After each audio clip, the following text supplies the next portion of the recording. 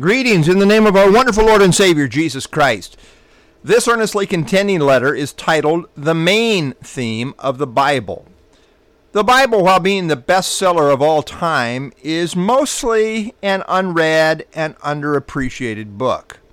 Relatively few people who profess to believe the Bible have read all of it, and of those who have, few with clarity could explain its main theme.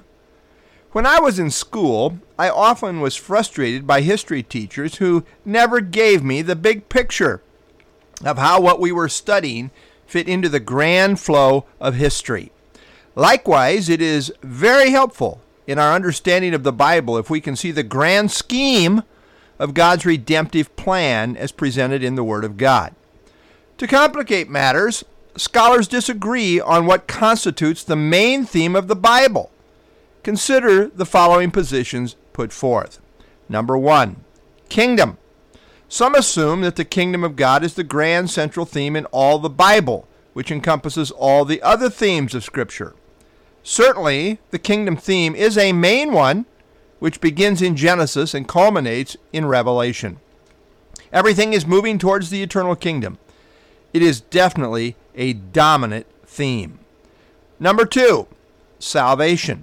Many theologians hold to the idea that the whole structure of the Bible is developed around mankind's salvation and God's redemptive purposes in history, of which the major focal point is the cross. Certainly, this scarlet theme of redemption, quote-unquote, scarlet theme of redemption, is a major theme interwoven throughout the Bible, starting in Genesis 3:15 and culminating with the Lamb of God being worshipped in the book of Revelation. The word lamb as a title for Jesus is found at least 26 times in the book of Revelation, which presents the consummation of all things. Number 3, the glory of God. Traditionally, dispensationalists, of which I am one, have emphasized that the unifying grand theme in all the Scriptures is the glory of God. This is seen as the governing principle in God's overall purpose in all that He is doing as presented in the Scriptures. Certainly the end all of all is the glory of God. The Bible emphasizes all is to be done to the glory of God.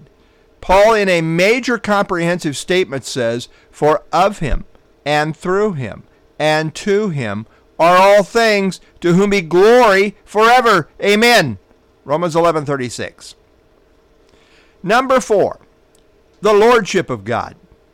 Who God is as sovereign master over all is seen from the very first verse of the Bible, which says, quote, "In the beginning, God." Genesis 1:1. Following the creation of all things, the next greatest revelatory event in the Old Testament was the Exodus. God powerfully worked in such an astounding way so that His name would be declared in all the earth. Exodus 9:16, Romans 9:17. The coming day of the Lord will champion the truth of who the, quote, Lord is. And it says in Isaiah 2, "The Lord alone shall be exalted in that day, which will usher in the kingdom, which in turn will segue into the eternal state." Certainly, the recognition of the lordship of God as sovereign over all is a major theme in all the Scriptures. And finally, number 5, the Messiah, who is the Lord Jesus Christ. In a sense, a case can be made for all of the above, but I would argue that they all intersect with and are subservient to the greatest theme of all, which is centralized in the person of the Lord Jesus Christ.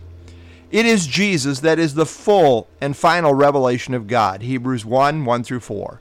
In His resurrection, Christ, quote, expounded to them in all the Scriptures the things concerning Himself. Luke 24:27. In doing so, He presented to them the great key to understanding the Scripture, namely that He Himself is the grand subject and that in Him the entire book finds its unity. Schofield. The, quote, testimony of Jesus is the spirit of prophecy, end quote. Revelation 19:10, indicating that the very nature of the prophetic word is to testify of Christ and bring him glory. Jesus came to, quote, give us an understanding that we may know him who is true, 1 John 5:20. He revealed God to us, John 14:9. The entire book of John was written so we might believe that Jesus is the Christ, the Son of God. John 20:30-31. Christ as the God-man came on a rescue mission, and in doing so he humbled himself even to the death of the cross.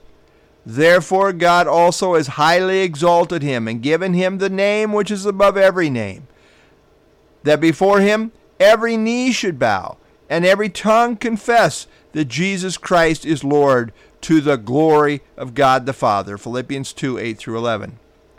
I submit to you that the whole book is centered in Jesus. He himself is the grand subject of the Bible. It's all about Jesus, to the glory of God the Father. Thought: the major theme of the Bible is all about the coming one who has come and is coming again. This is Pastor Dwight J. Oswald, earnestly contending.